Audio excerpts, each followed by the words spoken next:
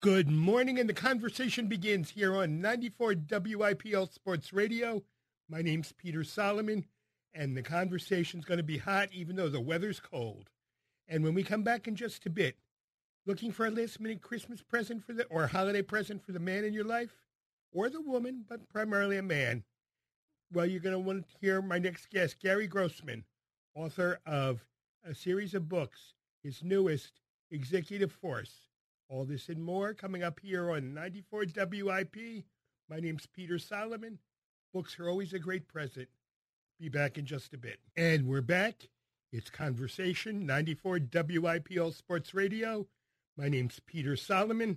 And to start the morning, good conversation with a good Christmas gift for the man in your life. No matter what holiday you celebrate, Christmas, Kwanzaa, Hanukkah, have I got the gift for you? And it's written by my guest, Gary Grossman. Good morning, Gary Grossman. Good morning, Peter. How are you doing? I'm fine, and thank you for getting up so early this morning. My pleasure. Thank you. Thanks for having me on. All right. Tell me about the book. Well, I write, I'm a TV documentarian by trade and an author more at night. And I'm a news junkie. I grew up in upstate New York, listening to the shortwave radio when I was a kid with broadcasts from all over the world. So I've always been interested in what's out there on the edge of the news.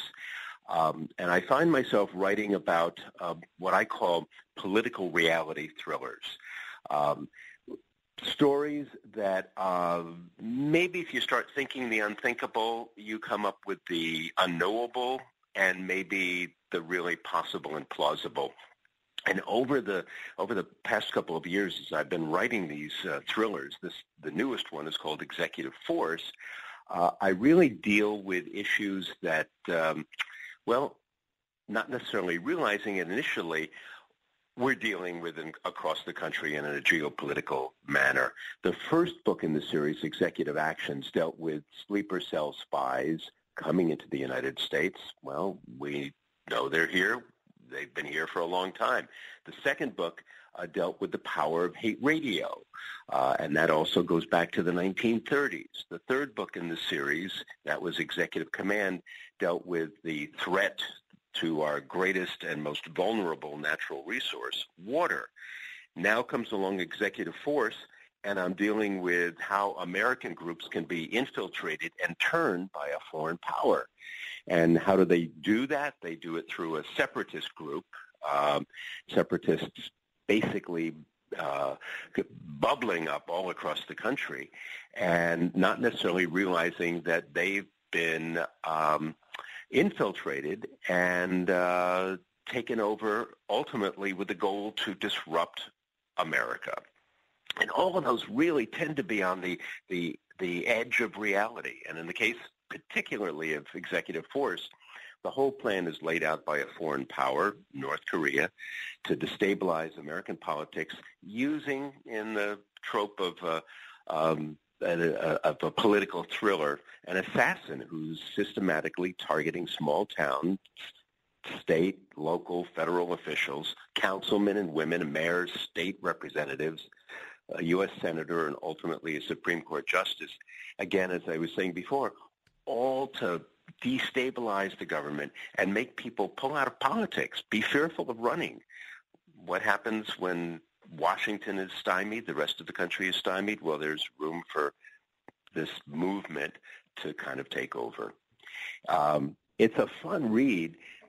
It's not real, except all of it really is on the edge of what could happen. And that's what's happened with all my other thrillers. It's, you open a door and you look through and you can see tomorrow in a way that we never thought we could today. I mean, there's so much happening in Washington now that everyone asks, how could you write that? Well, I can't keep up with what's happening in Washington, but I can maybe look a month or two, a year later, 2 years later, and see what the possibilities are.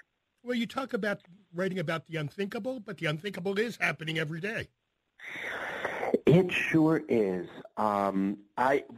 It's like a Twilight Zone episode, Peter. It's so strange. I will write an outline for the book, And then I start sitting down and writing, and it seems as if the characters take over, because the characters that I come up with, I have to do a lot of research on. I dig into, what threats there are. I have experts that I work with in Washington, with the U.S. Navy, Secret Service, federal government, Supreme Court.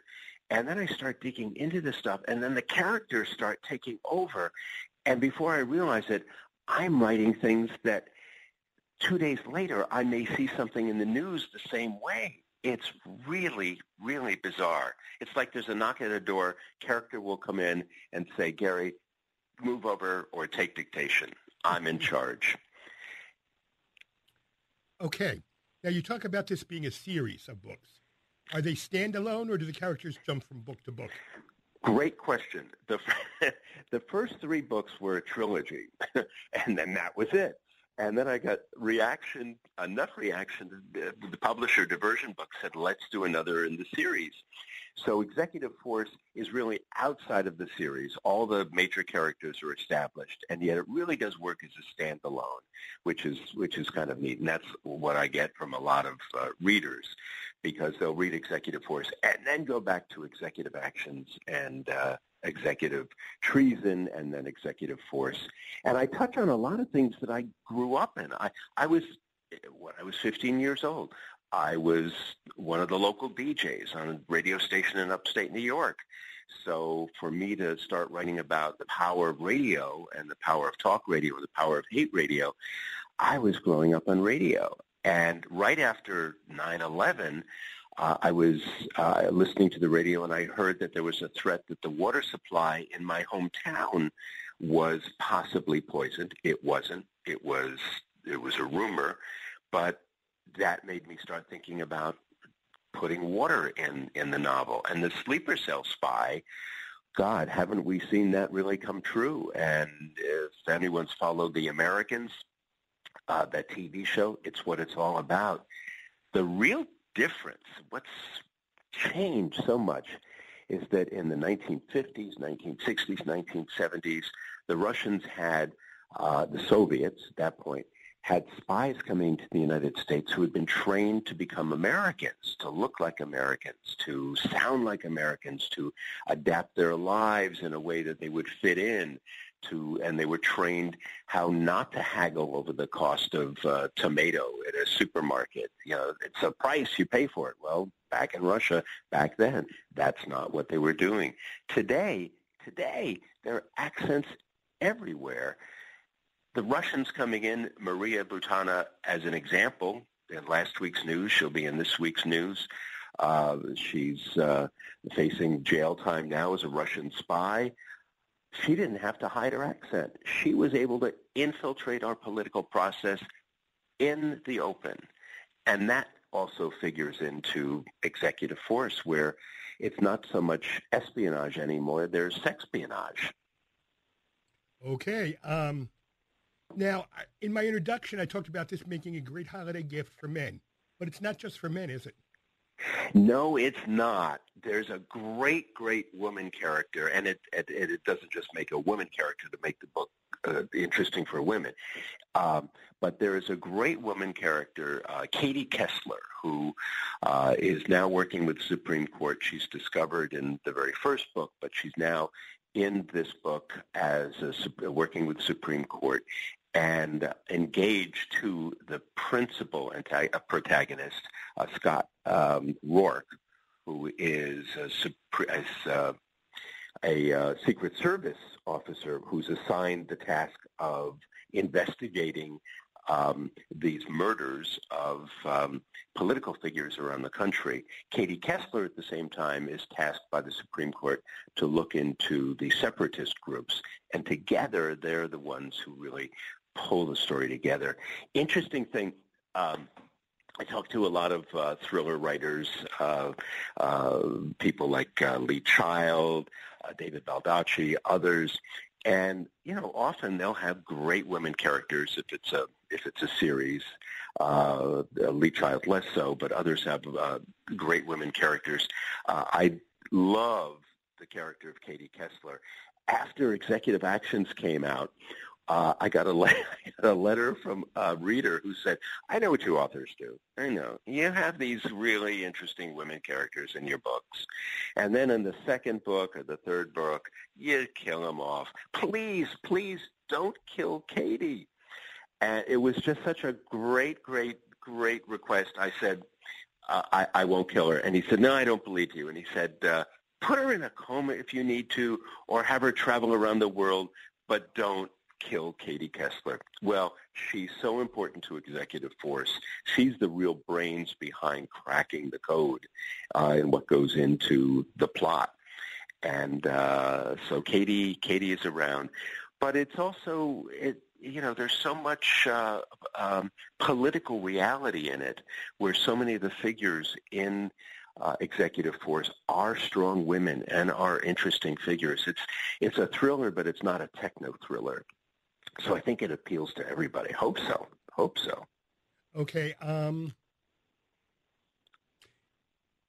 Where do you go after this? Well, I'm writing another series right now called, the first book, it comes out in March. It's called Red Hotel. And actually, that book is finished. That'll be a hardcover release in March, and I'm working on the sequel for that right now. And that's an interesting story to tell, because it started because I was walking our dogs one night. I live in Los Angeles, walking our dogs one night, and I bumped into a friend who said, I have a guy you have to meet. He's the former president of Marriott International, and he's interested in having someone co-write a book with him. So I said, well, gee, that's interesting, Bruce, but what do I have in common with the former president of Marriott International?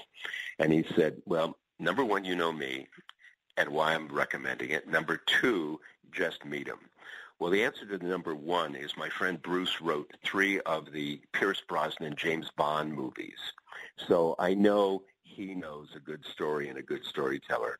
Number two, I met with him, and it took about 30 seconds for me to realize that the former president of Marriott International was as much in the anti-terrorism business as the hotel business. His hotels were blown up in Jakarta and Mumbai. He was getting his staff out of Cairo at the fall of Mubarak. He was in Tripoli when Gaddafi went down. So, and I learned that in about 30 seconds. So my first question to him was, who do you have on speed dial? And he told me. And I realized that for an international job like that, your relationships have got to be in the intelligence community. And the more we talked and the more I learned, and I'm still learning more and more, it's an interesting life which weaves in and out of a world that I have only written about but never really lived in. And Red Hotel pulls together his experiences, but in a fictional setting where a Putin-esque character really wants to do what a real Putin wants to do, and that is destroy NATO, and rebuild the Eastern Bloc nations. So that is the next book up, separate in a series from Executive Force or the Executive Series, but with a whole new group of characters, and that'll be out in March. So lots happening. What does the intelligence community they'll think about what you write? I mean, it seems they're either laughing because they think you got it wrong, or they're a little nervous because you got it right. I love that question. I hope, the ones that I hear from and the people that I work with on the inside are really very helpful and want the book to be as accurate as possible, or the books. They don't want me to write, and I think it's the same for any thriller writers who are in this field. They don't want anyone to write a handbook for a terrorist, but they do want it to be accurate. And I work with, in fact, in Executive Force, I work with the United States Navy, again, which I often work with, and I came upon a plot device that is in the conclusion of the book, but it's a thread all the way through. And the Navy, when I reached out to the Navy Public Affairs Commander, who was then going to put me in touch with the submarine command, the Navy commander said, you've really touched on something that's pretty sensitive. We can help you with the accuracy of the language, and we can help you in terms of how it will work into a plot, but we can't really comment on the technology or the science that you've come up with. So I realized, okay, when you start thinking on the unthinkable again, you can come up with what's out there or what's being developed. So there's an example of, reaching out and talking with experts, in this case the U.S. Navy, but it's the same way working with munitions experts, people in Army intelligence and military intelligence, of all divisions, but also the Secret Service. You have to be accurate in what you're describing. And as long as you're accurate in what you're describing to the best of our ability, then they'll forgive some things that if you're not working on the inside, you just wouldn't know. But my dad was in law enforcement in New York State, and my mom was in politics. So, and again, we were all news junkies, and I was, watching and listening to the news, doing the news on the radio. So getting things right is important. Getting things as accurate as possible for the sake of fiction is very, very important. And, to that end, it's what I think about as I'm going to sleep. It's what I think about when I write, and even the documentaries that I've done for television for the History Channel over the years involve a lot of this too. There was a 1933 plot to overthrow Franklin Roosevelt, and that kind of weaves its way into my writing, and secrets of the White House and civil defense in America and the times the U.S. has been attacked. Unknown things that I love researching, but in order to research them accurately, you have to talk to experts. Any good thriller, it seems to me, though, or at least if it's going to sell, requires a good car chase, some blood, and some bed hopping. I've had my share of that in the books, and you've described some of Executive Force. There is a terrific car chase in Executive Force, and for that I had to rely on an expert, a man named Peter Loge, who's on Capitol Hill in Washington, now also teaches, but has worked inside the government and worked on as a lobbyist as well. But I had to plot out a chase in Washington, and he did it basically block by block for me. In another book, I needed an ATM to be able to record a conversation, visually record a conversation, to be able to see a conversation that was happening across the street. And I asked him to find the exact location where that would work. So in the case of Executive Force, yes, a really good car chase. Yeah, there's action and there's some violence, and that's also what makes a good thriller. And for the sake of a martial arts fight, I had my son, who's martial art he doesn't do it anymore, but he was a martial arts student for many, many years, and he's a young screenwriter now and a director, and I had him actually choreograph the fight scene for me, so I didn't have to go too far outside the house to get an expert on how to actually choreograph for print a good fight between the assassin and Scott Rourke. But all of this, I guess maybe the way to put it in perspective, Peter, is all of this comes down to when I started writing thrillers. It's kind of an interesting story, and I remember the date exactly. I had a production company in Los Angeles, and my business partner and I were in New York, and we were meeting with the History Channel, which we did a lot of work for. And I remember the date, and I remember what was said in the meeting, because somebody said, not me, somebody had said in the meeting, do you think we're running out of history? And I said, No. I mean, why? You're at the History Channel, for goodness sakes. We're not running out of history. I remember the date specifically because that was September 10th, 2001. Well, 2 days later, Rob Weller, my business partner, and I ended up getting a car out of Westchester County Airport and driving back to Los Angeles. We were one of, very few people who could get a car out. We drove back to L.A., and I started thinking about, a lot, obviously, the impact on me. I remember when my dad was in New York City when the Cuban Missile Crisis was beginning, and my mom and I sitting back in Hudson, New York, wondering if we'd ever see him again, what was going to happen. And those thoughts rushed back as we drove.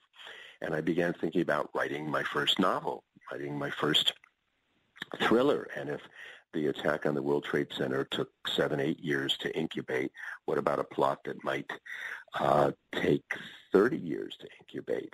A very long tail on a plot, because we don't have a lot of patience in this country for the music. The record will become a hit. If it doesn't quickly, it's gone. A movie, if it's not a hit over the first weekend, it's gone. But to the rest of the world, there's a lot of patience in the Muslim world, in Asia, in Russia, and plots can take a long time, a long period of time for planning. And when I started thinking, have we run out of history? No, we haven't run out of history, but we better read a lot of history to understand what's going to happen tomorrow. What do you like to read? What kinds of things appeal to you? I like Baldacci. I'm going to start reading you, I promise. Thank you. You're welcome. I like murder mysteries. Yeah, me too. And there's enough murder mystery that has to be figured out in this, but it's not a traditional potboiler murder mystery in that regard. But it's a globe-trotting mystery with murder. But they're great page turners. These books, but so many books in this realm, and it's with so much unbelievable politics going on, you wonder, well, why would you ever write or let alone read political thrillers? I get enough politics during the day with the news. Well, it's still also exciting to get inside characters and to explore their world and how they reason and how they figure things out. And what I learned from my dad early on, and I mentioned James Bond before. I'm a big James Bond fan, but it really doesn't come down to one guy or one woman going out there and saving the world. It really takes somebody who knows a nugget of information, maybe in the Secret Service or the FBI, who's willing to work with another person and ask questions and get part of the other story, and work with another person and get it. And it is a village that solves problems, not just a James Bond kind of figure. They're great stories and they're great movies, but I tend to write more from what the experience that I got from my folks. My mom would be working in Albany, the capital, under Rockefeller in those days, and my dad worked in the civil service and law enforcement, and I would see how even they talked things through that kind of led to a greater understanding of the whole process. And go ahead. No, go, please. And I'd like to say thank you to my guest this morning. My guest, Gary Grossman, his new book, Executive Force. It's the stuff nightmares are made of. Thank you, Gary. Oh, thank you too, Peter. Take care, and great holiday season to you and everybody listening. Thank you. And you've been listening to Conversation here on 94 WIP. We'll be back in just a bit. And we're back. It's Conversation here on 94 WIP, and a chilly day it's going to be, but hot conversation always here on 94 WIP. And from a stuff nightmares are made of to something a little bit more relevant, I think, or maybe, I don't know if relevant's the right word, something more of interest this holiday season. I'm here to welcome Gina LaRoche. Gina is one of the authors of the new book, the 7 Laws of Enough. Good morning, Gina. Good morning, Peter. How are you? I'm fine. In our society, some people have nothing, really. They're sleeping in refrigerator boxes and living out of the Mission kitchen. And other people have what I think is far too much. Millions upon millions upon millions upon millions of dollars. And just want more, more, more. But you write about something in between. You write about having enough, 7 Laws of Enough. Why? Because regardless of where you are on the spectrum, we believe that we are living in this story of scarcity that has us trapped. And I want to be clear that those who are living on the street, that there really is there is structural scarcity that they're living under. They do not have a house. They may not have enough to eat, but it is not because there are not enough homes or not enough food. We've set up our society to restrict that and have these haves and have-nots. But there's also interpersonal scarcity. I'm not enough. You're not enough. I'm not enjoying this relationship, etc. But then there's this mindset of scarcity, which we mostly speak about in the book, where even though I have multi-millions of dollars, even billionaire, I am waking up in the middle of the night with nightmares and sweat about not having enough. So that's why we wrote the book. Go ahead. Where do you think that comes from, though, that nightmare? Well, I think it comes from a lot of places. One is how our society is set up, how we're shaped, myths about, myths about what it means to be an American, myths about what we call the myths of scarcity. The first myth is there's not enough. The second myth is more is better. And as long as we believe there's not enough and more is better, then we're stuck in scarcity. The third myth is that's just the way it is, and we can't fix it. So as I said, even though 30,000 children will die today from hunger, it's not because there's not enough food, but we believe that there's not enough. There's also what we call these 3 myths of excess, which is the flip side of the coin, which also pervades our lives. And that first myth is you can have it all. The second myth is having it all will make you happy. And the third myth, Peter, is if you do not have it all or you are not happy, then it is your fault. So I think that's some of those myths shape us, and then the stories we're born into shape us, and I think that's where the nightmares come from. It's interesting to me, though, that a lot of people feel they're not enough. Yeah. They're not enough because their marriage isn't what they hoped it would be. Their marriage is not enough. Their life is not enough because they don't have the body of a male exotic dancer or a female exotic dancer, centerfold type. They're not enough because they don't have a Rolls Royce in the driveway. Yeah, or some people can say they're not enough because they can't sit meditation like a Buddhist monk, or like it spans everywhere. They're not enough because they only have 1 kid and not 3 kids, or I can't afford a closet of $400 high heel shoes. But that not enough.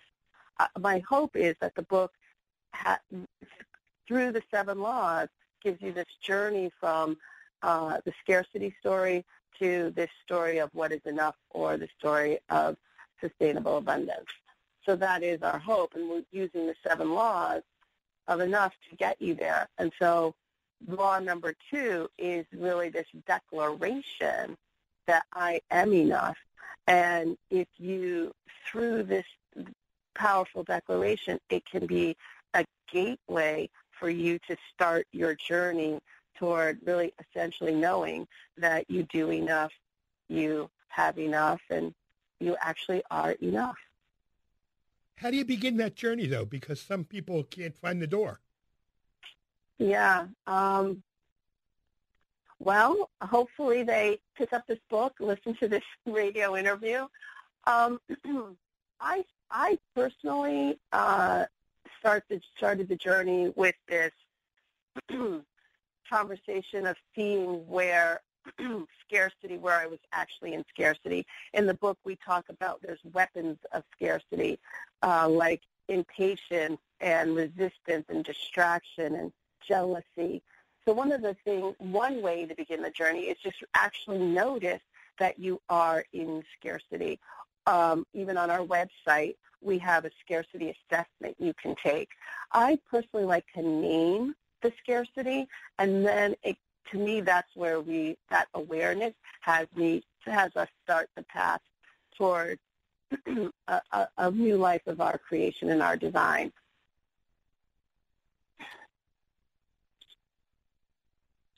Is that belief in scarcity something that develops over years, or is it something you sort of inherit from your parents? I think we inherit it from a number of places. So it's not just our parents. I mean, some of it's an ancestral story passed down to us. We can inherit it from our religion. We can inherit it from our neighborhoods or where we live on the planet. I'm sure in the Philadelphia area, you've got the right side of the tracks and the wrong side of the tracks, and everybody knows about it, but yet we don't realize that that's part of the scarcity story. And then we see it over time. The law number one is that stories matter, and we are shaped by these stories. And you're listening to Conversation here on 94 WIPL Sports Radio. My name's Peter Solomon. My guest this morning, Gina LaRoche. She's co-founder of the Seven Stories Leadership Group. Seven Stones Leadership Group. Yeah. All right, sorry about that. And one of the authors of the new book, The 7 Laws of Enough. My name's Peter Solomon. What are the 7 stones? Are they the laws? No, they're not. The 7 stones are our values of how we live and create the company, and the 7 laws really came up out of our work with clients and in our transformational workshop. So I'll just quickly say the 7 laws so we have them. Law number 1, I've already said, is stories matter. We're shaped by our stories. They shape who we are now, where we came from, and where we're going. Law number 2, I've already said, is I am enough. Law number 3 is I belong, and we say you belong regardless of the stories you tell yourself. Law number 4 is no one is exempt. And essentially we cannot insulate ourselves from life's ups and downs, and there is freedom when we stop trying. Law number 5 is resting is required. Resting deeply in ourselves allows us to remember the truth of the rest of the laws. Law number 6 is joy is available, and this law reminds us to really lighten up and not take things so seriously and to laugh, play, and have fun. And finally, law number 7, and sometimes, Peter, I say this is really the only law, and that is that love is the answer. So those are the 7 laws of enough. How'd you get so smart? Because I'm sure you weren't born this way. Or were you? I don't know. The school of life and hard knocks. I mean, we all go through a journey. I think partially my story, a lot of my story is shaped about being Black in America, and that had me live a particular life that really has shaped me and it brought me, had me interested in things that I could see from a different perspective of being an outsider or feeling like an outsider. And then a lot of education and great friends and great family.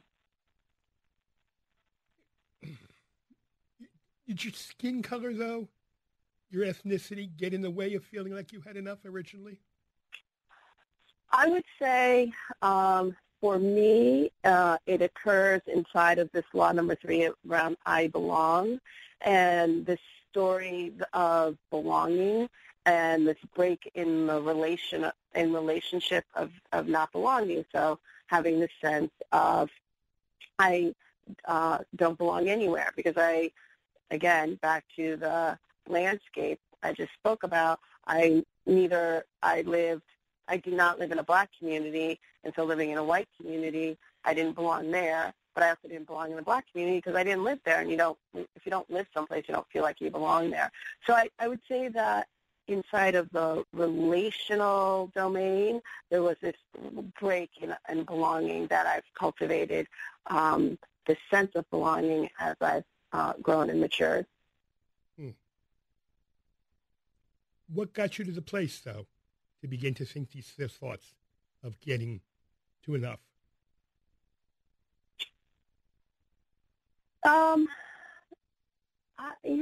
A lot of practice.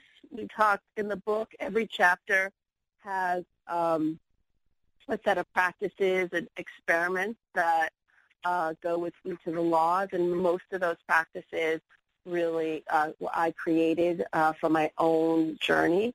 And, we start practice with awareness. And so just awareness of how much my own stories were shaping and giving me my experience of life. That really didn't feel like was working for me. I do not feel a sense of satisfaction. I didn't feel a sense of joy or play or ease. And then usually we must unwind from what has happened to us, our interpretation of who we are, our habits, our conversations. And then we go through a place of capacity building where we repeatedly repeat an action to strengthen what was missing. And that's the process that I've gone through. And that's why I love this book. It's because I'm not telling you to do it my way. I'm telling you to find your way through. And here's a larger framework for you to experiment with so you find your own definition of enough and your own truth. So you might not have that experience of a break in belonging, but you might have this experience of growing up in a really strict religious environment that shaped you, and you broke free of that, and you don't have a story for the future because your story of the past feels fractured. Or you might have this experience of having a chronic illness or having a death in the family at a young age. So, addiction, poverty. So we all come through this life with our own story. And so my hope is this book is really like a guidebook, almost a journal for your own personal journey. But how you begin on that journey? Okay, you can realize that you've had these issues in your life and you want to change them. Mm-hmm. But how do you begin? Because that programming, those messages for such an early age and for so long can be overwhelming. It can be overwhelming. There's so many places to start. One is finding one person or a group of people who are willing to start with you. Even how I started this journey myself, there was a group of people. We saw we were in scarcity. We had no idea what it meant or how to get out of it. And all we did was get on the phone every Saturday morning and say, we're in scarcity. What did you notice? What did you notice? We didn't know the way. Another place you could start, believe it or not, is with just the practice of generosity. I find that if I'm wallowing in something, if I go out and help someone else or speak to someone else, get out of my own, cocoon, and look to see other people are suffering, other people are living a life. I'm not so alone. I'm not so different. And actually, why don't I be generous and help them in some way with my time, talent, or treasure? Akin to that is you could also just start with gratitude. Okay, I'm suffering. I don't know how to begin this journey. I don't know how to take that first step on the yellow brick road, so to speak. But what am I grateful for? Well, I notice that I'm breathing clean air or fresh air. I notice that I have water available for me to drink. I noticed that, I don't know, I actually have clothes to wear, or maybe I have a job, or maybe I have a room in a house. So those are a couple of places to start, but I'm a big fan of reaching out and having friends and support. How do you want people to use the book? Well, I would say you can use it a variety of ways. As I said, it's like a journal. Even the cover is like this suede cover, and it's beautiful just to hold and touch and rub your hand on it. Every chapter has an opening inquiry question to reflect on, and even if that's another option. If it's overwhelming, even to start with a book, open to any of the chapter cover, chapter headings, and each has its own inquiry question. You could just start with reading that inquiry question out loud. Every chapter also, as I said, has exercises and practices. You don't have to do all of them. You could pick one and just try them. One of the exercises a client of ours gave us was every time he had a scarcity thought, he would put a coin in a jar on his desk.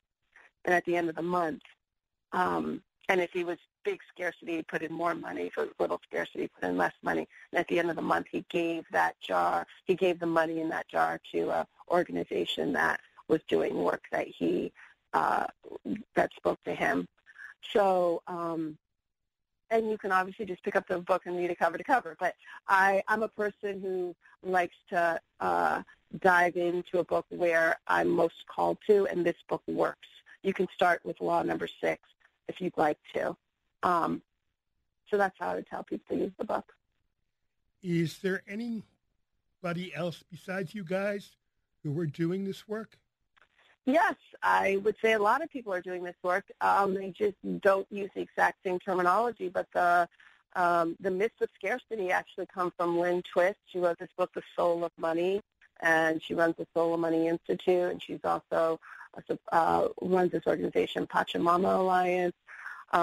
We've seen Vicki Robbins talks about, she wrote this book, Your Money or Your Life. Even people who talk about the minimalists, we're not necessarily minimalists, and we're not necessarily talking about money. We are talking about it at a meta level where we're giving you the framework, and if your thing is minimalism or money or relationships or time, if you have the scarcity of time, and you really don't know how to go, you can start with our conversation so you can go out and do the things in the world that most call to you. One of my clients wants to get rid of the single-use plastic bag. She uses our work to inspire her to go out and do that work out in the world. We're into the holiday season now, Gina, where a lot of people feel they need more. I got to go out and buy the best present. I got to go out and get the best present from somebody else, especially little kids, but adults who have never grown up either feel that way. What do you say to them?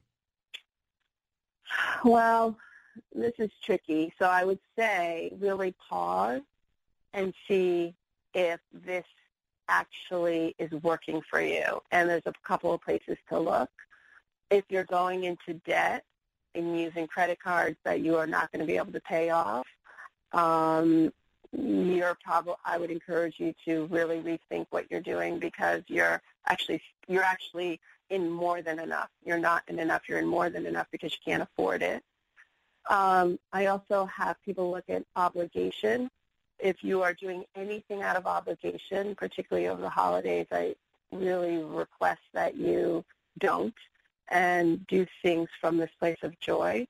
And then my husband and I have this commitment to each other, is that we actually don't buy each other birthday presents, Christmas presents, Valentine's Day gifts.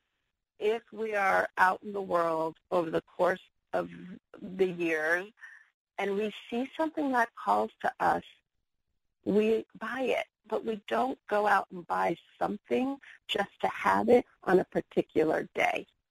And I'm not saying you all have to do that, but that's what my husband and I do.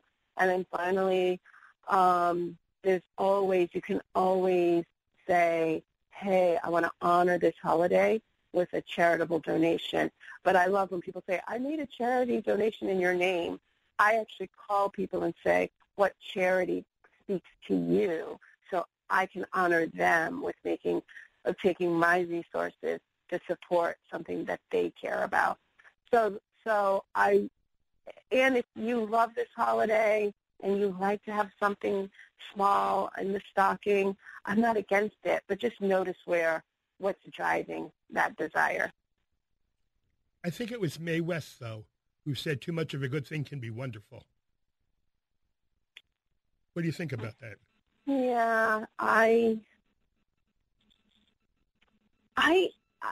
don't know. That's just not my experience. So I travel. I travel a lot, and I'm constantly on airplanes.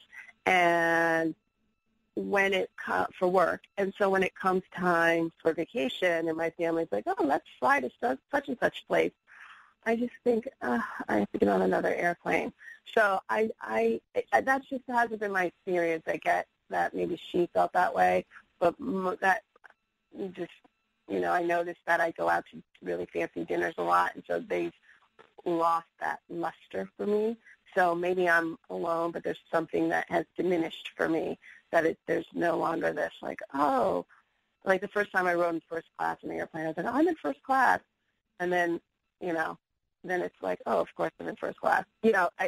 And maybe I'm unique, but that's my experience of life. In fact, as we're talking, Gina LaRoche, it occurs to me that too much of a good thing can in fact be a burden, whether it's too many clothes, too many possessions, too much to do. Well, it's interesting because, we do have people who are quite wealthy, who we know, who are burdened by their money. I actually have said, it seems to me that the people who have more money, the trust funds, are more concerned about money than people who don't have money. And most of my friends who don't have money say, well, I'd love to have that burden. But it really is a burden. And when you have the shoes and the clothes, then you need a bigger closet, and you need a bigger house, and you need a bit bigger impact. You have a bigger impact on the environment. So I think it can be a burden if you are coming from it from this place of more is better, and not pausing to truly enjoy what life has to offer. I'm an artist. I love paints and drawing materials, and I have probably a little more than enough. But when I go and get a mark making tool, I use it and enjoy it and spend my time with it. So I would just, again, it's not absolute. Some people might have 50 pairs of shoes and truly enjoy them and use them. And other people, it can become a burden. And I'd like to say thank you to Gina LaRoche, her new book, The 7 Laws of Enough, Cultivating a Life of Sustainable Abundance. Thank you, Gina. Thank you, Peter. Have a great holiday season. You too. And you've been listening to Conversation here on 94 WIPL Sports Radio. My name's Peter Solomon. It's a chilly WIP Sunday out there. I'm told it's going to go no higher than 43. So make sure you put on a good sweater and or a winter coat and go out and about to finish your holiday shopping. Don't let it make you crazy, and don't let the credit card get into meltdown. No matter where you go, take 94 WIP with you. My name's Peter Solomon. WIP time, 6:55. It's Peter Solomon, WIP Sunday here on 94 WIP, and we go from Eve Arden to another good read, a good holiday present. And I'm pleased to welcome here all the way from Sweden, Martin Osterdahl, his new book, Ask No Mercy. Good morning, Martin. Good morning, or good afternoon for me, but good morning to you. Thank you. Ask No Mercy. Ask No Mercy. What is it about? Ask No Mercy. It's about a woman who's kidnapped in St. Petersburg in Russia in 1996, and a Swedish man who goes over to Russia to try and find her. And while searching for her, he discovers a lot of threads going back in history, back to his own sort of family mysterious background, which dates back to the end of the Second World War when Russian bomb planes actually dropped bombs over the Swedish capital. Where'd you get the idea from the book? Well, I got the idea from studying Russian and studying Eastern European history and spending time in Russia quite a lot during the early years of the 90s, because obviously when the fall of the Soviet Union was a huge thing for us. The biggest thing I think that's happened in my lifetime, at least up until 9/11, in terms of changing and shaking the world. And '96 was a very, very special time. It was the watershed election when the first presidential election in Russia after the Soviet Union, and Boris Yeltsin was going to be re-elected or not. That was the big question. Was Russia going to carry on towards openness and democracy, or were they going to fall back into something else? So it was a very exciting time to be in Russia, and a very exciting setting for a suspense novel. Now, setting the book in Russia raises a lot of interest for a lot of people, in that Russia still, in this world of 24-hour media, is a mysterious place to us. Should we be worried about Russia? Well, everything that's going on, I think it's all a question of perspective, really. I think in America and in Sweden, we in many ways we have the same perspective on things. We both believe in a kind of Western democratic idea, but we're obviously very much closer to Russia than you are. I mean, from where I'm sitting now, it's just a 1-hour flight to St. Petersburg. And throughout history, Russia has always been the arch enemy for Sweden, and that goes back hundreds of years in history, long before the days of communism. And we've always been told to kind of sleep with one eye open to the east, because we need to keep a lookout to that giant country on the other side of the Baltic Sea. But if you ask me, should we be worried now? Yeah, I mean, there's a lot of things going on. There's definitely a Russian agenda on the world stage. And Russia believes itself to be one of the big cultures of the world. The Russian culture is a very big, rich culture. And Putin has famously said that the collapse of the Soviet Union is the biggest geopolitical disaster of his time. And his job is to reinstate Russia's, position in the world as a superpower. And does any of that enter into Ask No Mercy? It does, very much so. I mean, the election in '96 when Yeltsin, I don't know if everyone remembers Yeltsin, but he was kind of weak health, and he was an alcoholic, and the Western forces like the IMF and the World Bank struck deals with Russia and with the oligarchs to keep him in power, because the alternative was the Communist Party, to go back to communism. But somewhere in striking that deal, we also paved the way for Putin. And Putin is actually a character in the book, because in '96, when Ask No Mercy takes place, he was the second-hand man to the mayor of St. Petersburg.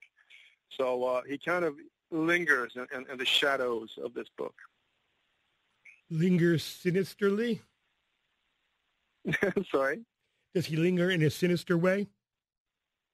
Well, he's somehow, there's a lot of talk about the different power centers of Russia, and I think one definite power center is, of course, the military and the generals. And in order to keep Yeltsin in power and democracy, to keep the road to democracy open, we had to do deals with the generals, and it's the generals and a sort of a conspiracy of generals, military leaders, that are the evil conspiracy of this book, and they have a tie to Putin.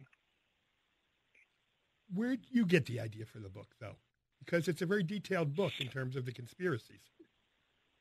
Yeah, what's fascinated me with this from the very beginning, and the reason why I've studied so much Russian history and Eastern European history, is that, growing up in Europe, as I did, I was fortunate enough to travel inside and behind the Iron Curtain as a young man, and I realized it was so different. The West and the East was so different, and it fascinated me. But as Europe progresses, Germany has always, worked very hard with its conscience, with its guilt for the atrocities that happened during the Second World War, and it still very much dictates German politics today. Now we know that there was so many. Stalin had millions of people's lives on his conscience, but whereas Germany's really worked with this, Russia has never denounced this period of its history. They've never denounced the Stalin regime. In fact, if you listen to Putin, he speaks of that era with nostalgia. And even today, when there are polls of who was Russia's greatest leader of all time, Stalin still scores pretty high in those polls. So it's something that's really interesting about that. And we've had German war criminals standing in trials in The Hague and so on. But we've never seen any Bolsheviks. We've never seen any communists actually on trial for the crimes against humanity that they've committed. And there's something about that that's very interesting. And I'm sorry. Because this tradition, if you will, of eliminating your enemies from the top didn't start with Stalin even. Doesn't it go back all the way to the Romanovs? Yeah. Yeah. Well, that's true. If you look at Russian history, it's the evolution of history is very different in Eastern Europe and Russia compared to Western Europe. And I think it goes back all the way to the division of the Christian Church, in fact. Whereas the Orthodoxy was the faith that sort of conquered the East. And if it hadn't been for the Orthodoxy, I don't think communism would have taken root the way it did in Eastern Europe, whereas it didn't in Western Europe. And there are different phases of our historic evolution in the West that have sort of safeguarded us from communism in a way, whereas you don't have that tradition in Russia. You don't have the tradition of private ownership in Russia. You've never had it. It's something completely new. You've never had private ownership of land in Russia. That's something completely new. So creating democracy from the top takes a very, very long time. Okay. If you could give us a brief sense of the plot of Ask No Mercy, please. Give me a brief sense of the plot. Oh, the plot. Well, the plot is basically it's a multi-layered plot, but the plot in the present is that Max Anger, who is the protagonist of the book, he is engaged with a Russian girl, and they also work together. But she's working in St. Petersburg, trying to study the developments of the presidential election, and suddenly she goes missing. So he flies over there to try and find her, but he cannot trust the police. Obviously, he cannot trust anyone, so he has to go it alone. And while he searches for her, things from his own family background comes up to surface, and it has something to do with a crime that happened at the end of the Second World War in Stockholm.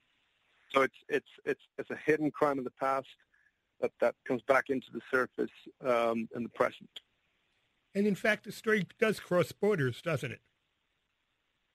Yeah, most of the plot happens in St. Petersburg and in Stockholm simultaneously. And what happens in Stockholm while Max is in St. Petersburg is that there's a strange intrusion into the digital infrastructure of Sweden, which is very reminiscent of what's going on now with, all this talk about Facebook, presidential elections, Brexit, Trump, etc. Because there's some kind of attack going on the telecommunications network in Sweden carried out by Russian forces. And to Max, who is an expert of Russia and an ex-military man, this resembles the preparatory stages of an invasion. So it's a lot of discussions about, is this the new kind of warfare that we're now seeing? Is that your prediction? Well, I think definitely that warfare has changed, and we've seen a lot of infrastructure intrusion in this part of the world. We've seen it in the world of politics. We've seen it in the world of sports and in culture as well. Yes, I'm afraid it is a part of a reality, and it's part of today's life. And we have to be very careful about all the information that we're gathering.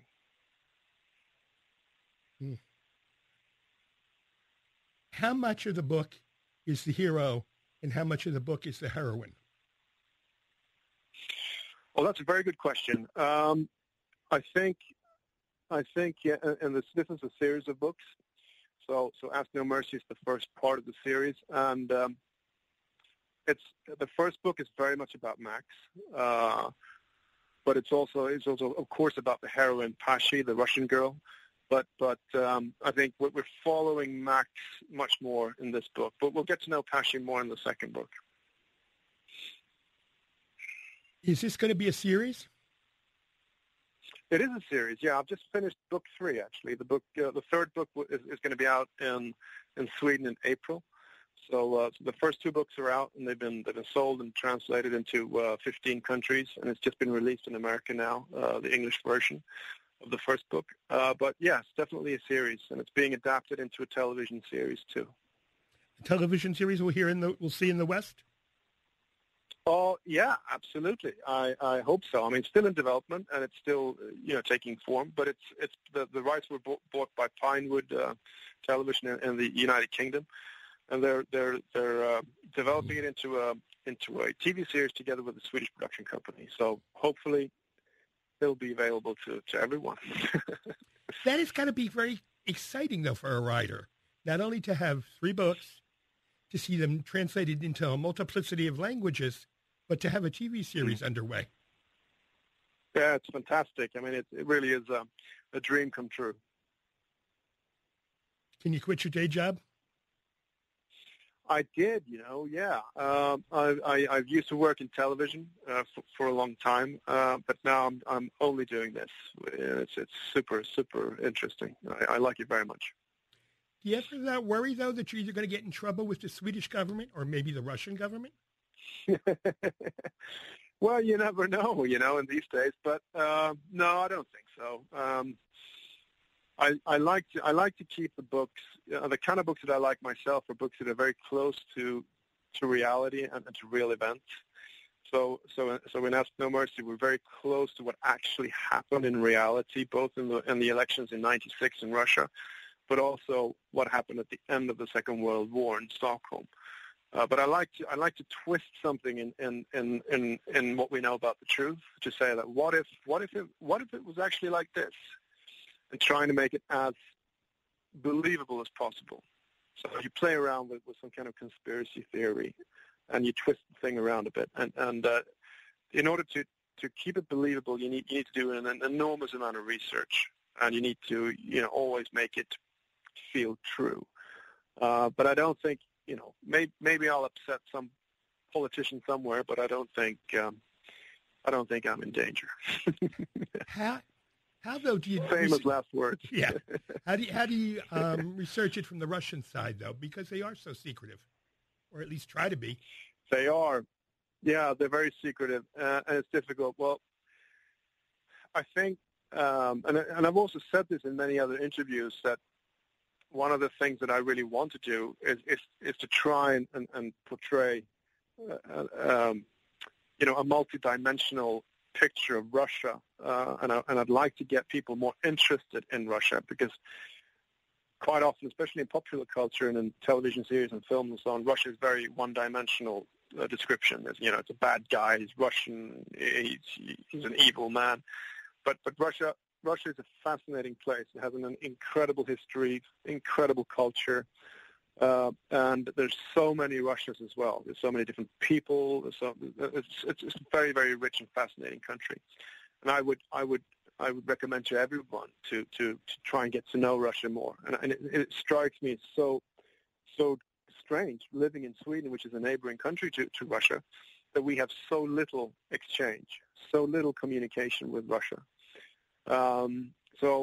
Obviously, I've been there a lot. I've traveled, and I'd like to go to Russia. I speak the language. I try not only to think about what's happening from my Western perspective. And I was born in Sweden. I was raised in the United Kingdom. I've lived in America. I feel very much like a Western person, but there is a different perspective to this, and that's the perspective from Moscow. And I think in order for us to understand the world, I think it's good for us to sometimes try and look at it from the other angle. What do you think is our biggest misconception about Russia?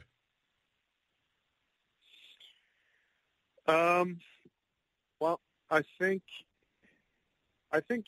well, there are a couple of things I could say about that. But one thing that struck me now when I read about because I try to follow what's happening in America quite a lot, and I read about the sentencing of this Russian woman who was sentenced for espionage just recently. I forget her name now, but you know who I'm talking about. Maria Butina. Yeah, exactly. It was almost like when I read these articles about from an American, and maybe this is my misunderstanding, and I'm happy for you to correct me, but it seemed like there was an element of there seemed to be an element of surprise. Like when this happens in America, U.S. press or Americans are surprised that how can this be going on? Whereas for us in Sweden, it would be like, okay, well, we have a Russian spy, so what? What else is new? You know, this happens all the time. We're used to this, and the same goes for the Chinese, by the way. You know, we have Chinese spies on our industrial companies trying to emulate our industrial success. So there's nothing strange about that. But when you read about it in America, it seems like America always believes that I don't know, that they're spared from this, or that they couldn't possibly have the audacity to do this on American soil. And that surprises me when I follow what's going on in America, that there seems to be an element of surprise. Well, it does indeed sound like Ask No Mercy. It does some things does to shred our cocoon. Our cocoon of deniability. Maybe. Are there going to be future books? Absolutely, yeah. I mean, the third book, like I mentioned, is going to be out in the spring, and I think in the way I've planned it for now, I think the series in total will have 6 or 7 books. Exciting to say the least. And I'd like to say thank you to Martin Osterdahl. Thank you very much. His new book, Ask No Mercy. Thrilling, instructive, and not a whole lot that isn't very scary. Thank you, Martin. And it's been... Thank you so much. You're welcome. And it's been another edition of WIP Sunday here on 94 WIP All Sports Radio. My name's Peter Solomon. Stay tuned for Sports Talk with Sonny Hill. Interesting and provocative discussion in the living room. Your opinions, Sonny's reactions. I know I'll be listening. Thank you to Phil Jackson, this morning's producer, and Tydman Solomon, the associate producer, and my dear wife. Couldn't do it without either one of you. There's nothing left to say, but don't let the holidays make you nuts. Don't overspend. Don't overeat. Don't drink and drive. And with all those don'ts, try and have a good time anyway. See you soon.